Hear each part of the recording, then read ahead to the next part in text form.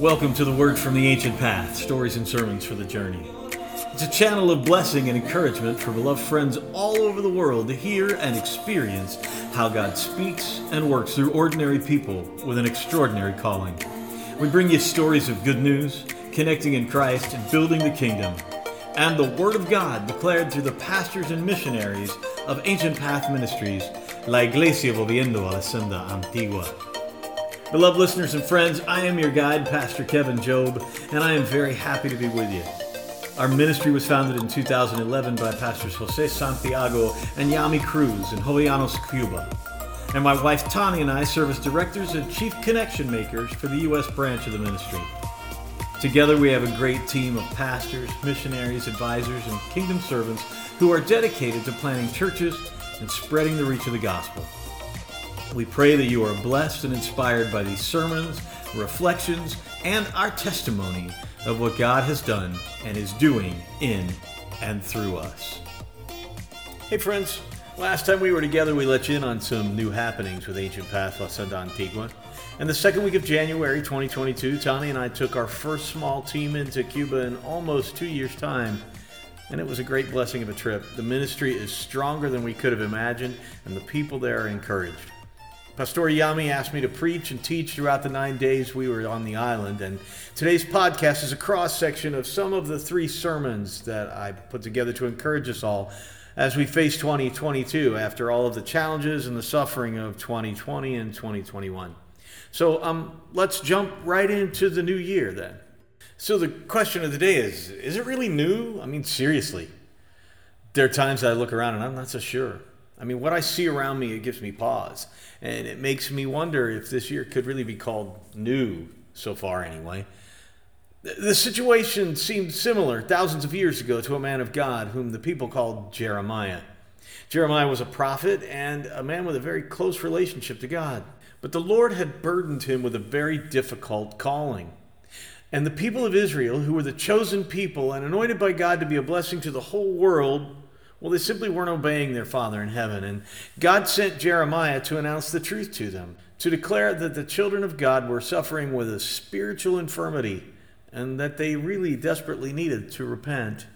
And in a matter like that, the people didn't listen to Jeremiah, but instead they hated him, and very much.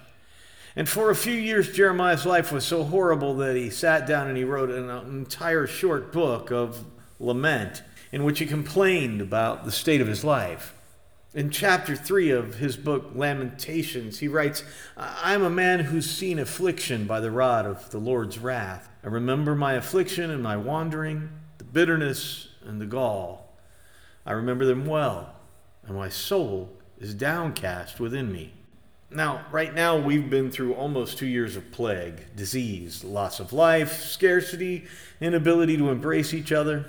And not long ago, we hoped that that was passing by us and that we might look forward without fear. But today, we find ourselves with the threat of another chapter of this virus and its variants.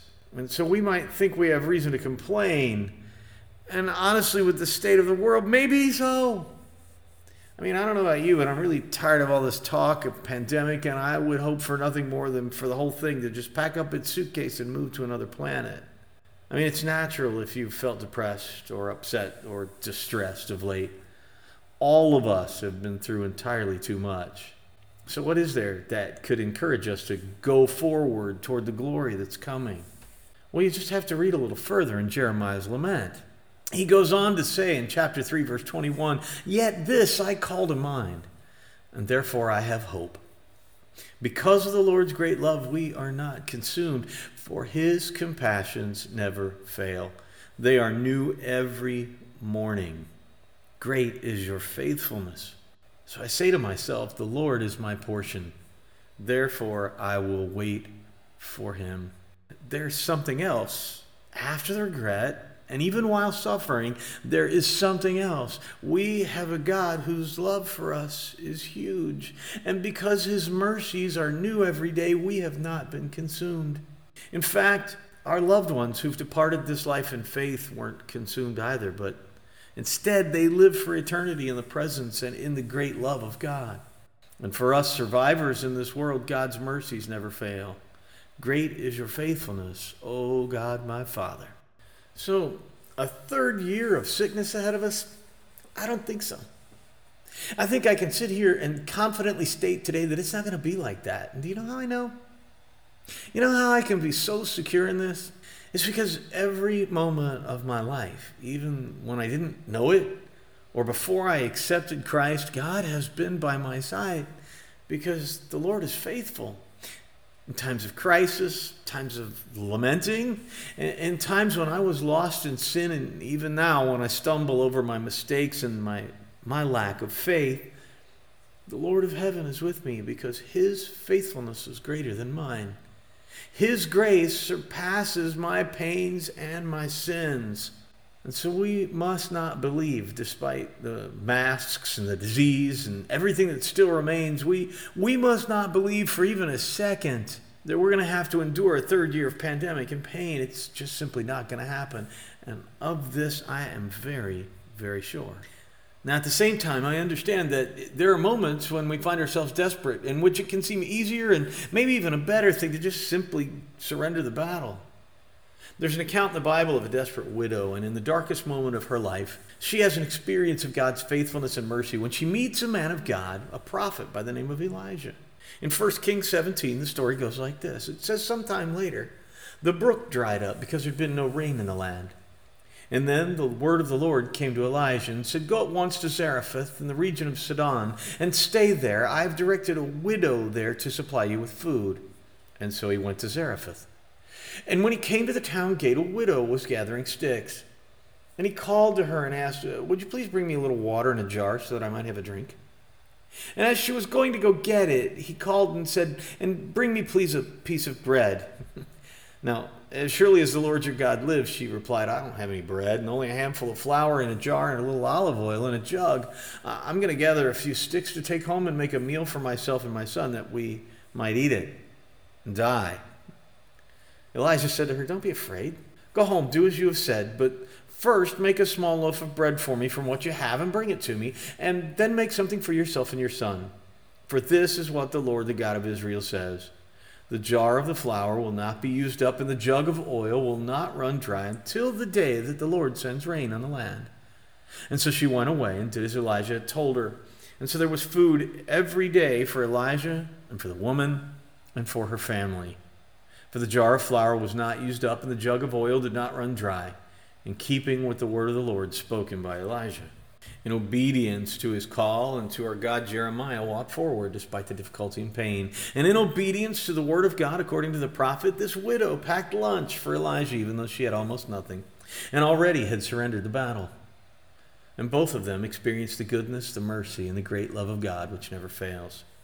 And so we will start this year with still a level of this physical illness, and maybe for some of us spiritual sickness as well, but we don't need to stay like this. God wants us to show his He wants to show his faithfulness and his great love for us.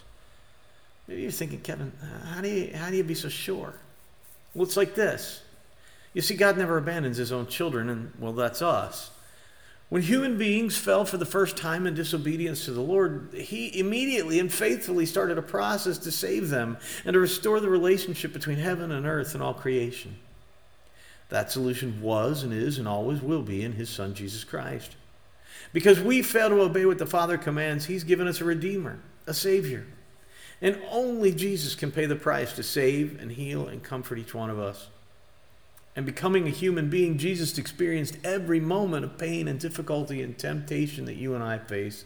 So he understands very well what we feel in this moment, as he understood Jeremiah and the widow of Zarephath and every person in the history of the world. Jesus understands and loves you. And God's goodness for his children is so strong that the Father was willing to send his Son to live among us and suffer as we do and ultimately take our sins and our guilt on his shoulders. Christ made himself willing to die to obey the will of his heavenly Father and surrender his life for you and me to win forgiveness for our sins. We're going to take a moment now for a short break, so stay with us for more on The Ancient Path.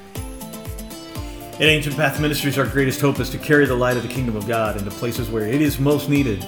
We want to see people set free from what holds them captive and offer salvation in Christ to people lost in darkness. We want to live as examples, the oaks of righteousness planted to display God's splendor. Now, our ministry is built on connections in Christ, and our financial foundation depends on the regular partnership of beloved friends such as you.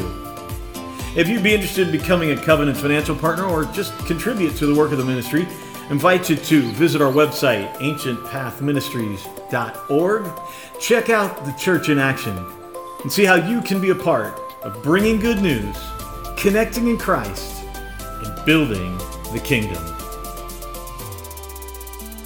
So Jesus took in his body the punishment for the sins of the world, and he died for us to remove our guilt and pay the price for our salvation and give us access to a healthy life of spiritual abundance in this world and the abundance of heaven for eternity. And for this reason, we can live in the protection of his grace and have eternal life that we couldn't earn by our own merit. And do you remember what happened that day after Jesus died on Calvary? They put his body in the tomb on the first day. And then on the second day, it really seemed like death had won the battle. It was a day of darkness, and Christ descended into the region of the dead. And the third day started out just the same way. It seemed to his loved ones that they would continue to live in sorrow. So can we imagine how his disciples and loved ones felt? I think so. I think we can understand the Sabbath day before the resurrection. In 2021, on that day, I was at home trying to form some words to give information to our colleagues in the United States about the loss of my brother. And after wrestling with my thoughts for a while, I finally wrote this. Never in my life has Holy Week been more real. Not a concept, not a series of observations, not a collection of special services or dramas that we wrote or experiences we created to bring something new to a story that really never needed my input. It hasn't had a Good Friday in which I've had to work up something to manufacture uncertainty. And I haven't spent Saturday praying or reviewing Scripture to try and imagine what death felt like. It hasn't been any of the above. Instead, it's been breathless. It's been filled with supernatural agreement and prayer and intercession. And it took a very strong death blow that I'm really not sure how to overcome. And it has seen my little brother, like his beloved Savior, entombed on Saturday. Friends, this is the life of a disciple. You know, we get the highest mountains and the deepest valleys. We feel the most searing pain, but then we experience by faith the greatest joys. And the reward far outweighs any sacrifice because we know that we are living by the Holy Spirit of God, and because of God's great love for us, we have not been consumed. In 2016, on the second of my third trips to Cuba that year, I traveled alone in the heat of midsummer, and I went with my Santiago family and the people of La Senda to a youth conference, because obviously I'm youthful, in Canaan in central Cuba. And while I was there, I spoke with Bishop Pastor Juan Carlos of the Buenas Nuevas Association, and he gave me his blessing should I feel called to serve full-time in the ministry there. And for 3 days in that beautiful place, I enjoyed a wonderful experience of the presence of God. We had arrived during that week in the month when there isn't any moon at night, so the sky shone with crystal clarity. And during the first evening's praise and worship, I went outside the worship space and I stood under the canopy of stars. And honestly, they were more than I'd ever seen, so beautifully arranged by the finger of God, layered and clustered in the warm air. And it reminded me of the call of Abraham and how many stars he saw in that moment. And on the last night of the conference, God spoke very clearly to me and directed me to prepare for the moment when he would call me to leave the local church and work through La Iglesia Volviendo a la Senda Antigua on a full-time basis. And the next morning at the closing service, while I was praying with my eyes closed, the main teacher for that conference approached me. She came up alongside me, an extraordinary woman of God named Nancy Clark, an evangelist and prophet. And she put her hand on my shoulder and she began to declare a word in my ear. Almost whispering, she said to me, "This is what God is saying to you. Don't be afraid, Kevin, to follow through on this because I'm with you. And I'm making a path for you in the deepest part of the river." Imagine that, my son, a path in the deepest part of the river. And I will guide you through every step. And nothing and no one can stop what I'm doing and will do in you. I knew at that moment that my life was going to change. But honestly, the path in the depths hasn't been a straight one. It's been marked by delays, stops, and diversion, and sacrifices. There have been prosperous times and moments in which we almost came out bankrupt. Moments of joy that we can't possibly deserve, and days, on the other hand, when the tomb seemed to rule. Like those first apostles and throughout the history of the church, this is our life as disciples. There are moments that can feel to us like that Saturday when Jesus went down to the place of the dead. And now, having lived until January of 2022, I think we can empathize with how the disciples felt on that dark second day. And the third day started out just the same. It seemed that life would continue to be sorrowful, but do you remember what happened that morning? After passing afflicted and experiencing bitterness and surrendering his will in exchange for that of his heavenly Father, and after taking my part on the cross and without guilt undergoing the torture of hell, and then with all the power of heaven, Jesus arose. And through his victory, and by the grace and the great love of God that never ends, we can, you and I, at this moment and every day of any year, live safely. We can confidently understand that in all times of abundance or scarcity, when we fall in sin or pass through occasions of obedience despite difficult situations, in times of illness and loss, even at pandemic level, or in our moments of good health and happiness, in lament or celebration, sadness or joy, there's only one love available to us. It's so great and constant, and that is the love of God. The Bible tells us that Jesus never changes. He's the same yesterday, today, and forever. Even throughout this second dark year of pandemic and pain, God has been working in the people of the ancient path. The church has grown. The ministry continues to increase its reach. The work has multiplied. The glory of God has shone through his church. And in spite of all that mourning, scarcity, and pain, on the second morning of our most recent trip to Cuba, I woke up with a song of praise playing in my mind called Such a Thing as Glory. Now, Jesus lives in glory, and Jesus reigns as heaven's king, and the love of God is pouring out on the earth and sky and sea. And we who come before his mercies will be compelled to sing that there is such a thing as glory. That morning when I asked Pastor Yami the theme of the anniversary celebration of the church for this year, she answered me and said, God has given us from the book of Haggai, second chapter, the glory of this present house will be greater than the glory of the former, says the Lord Almighty. And in this place I will grant peace, declares the Lord Almighty. Upon hearing that phrase, tears rose to my eyes because I recognize that this is truly a heavenly word for us at this time. There's something more, says Jeremiah, that fills me with hope. This is the truth for us as well. So, a third year of sickness? I'm telling you today that even though this third year's begun with doubt and illness, as it was on the third day after the death of our Savior, we have a very sure promise. Victory's coming soon. The resurrection is on the way. In Christ, the new life has already arrived. We can count on Jesus. We can count on the Father. We can count on the Holy Spirit. When we go through the deepest part of the river, the presence of God is at our side in every step. This year and those that follow will be times of glory. We will hug and kiss each other again, and we will enjoy God's presence here on earth until the day that Christ comes. And finally, there will be no more tears or pain. The latter glory will be better than the former. You and I are going to see it. Of that, I am sure. And so, beloved friends, this brings us to the close of today's episode. So thanks for joining us. Once again, be sure to check out our website, ancientpathministries.org. Like and follow us on Facebook. Follow us on Instagram at Ancient Path Ministries. This is Pastor Kevin Job for Ancient Path Ministries, La Iglesia Volviendo a la Senda Antigua. We look forward to seeing you next time.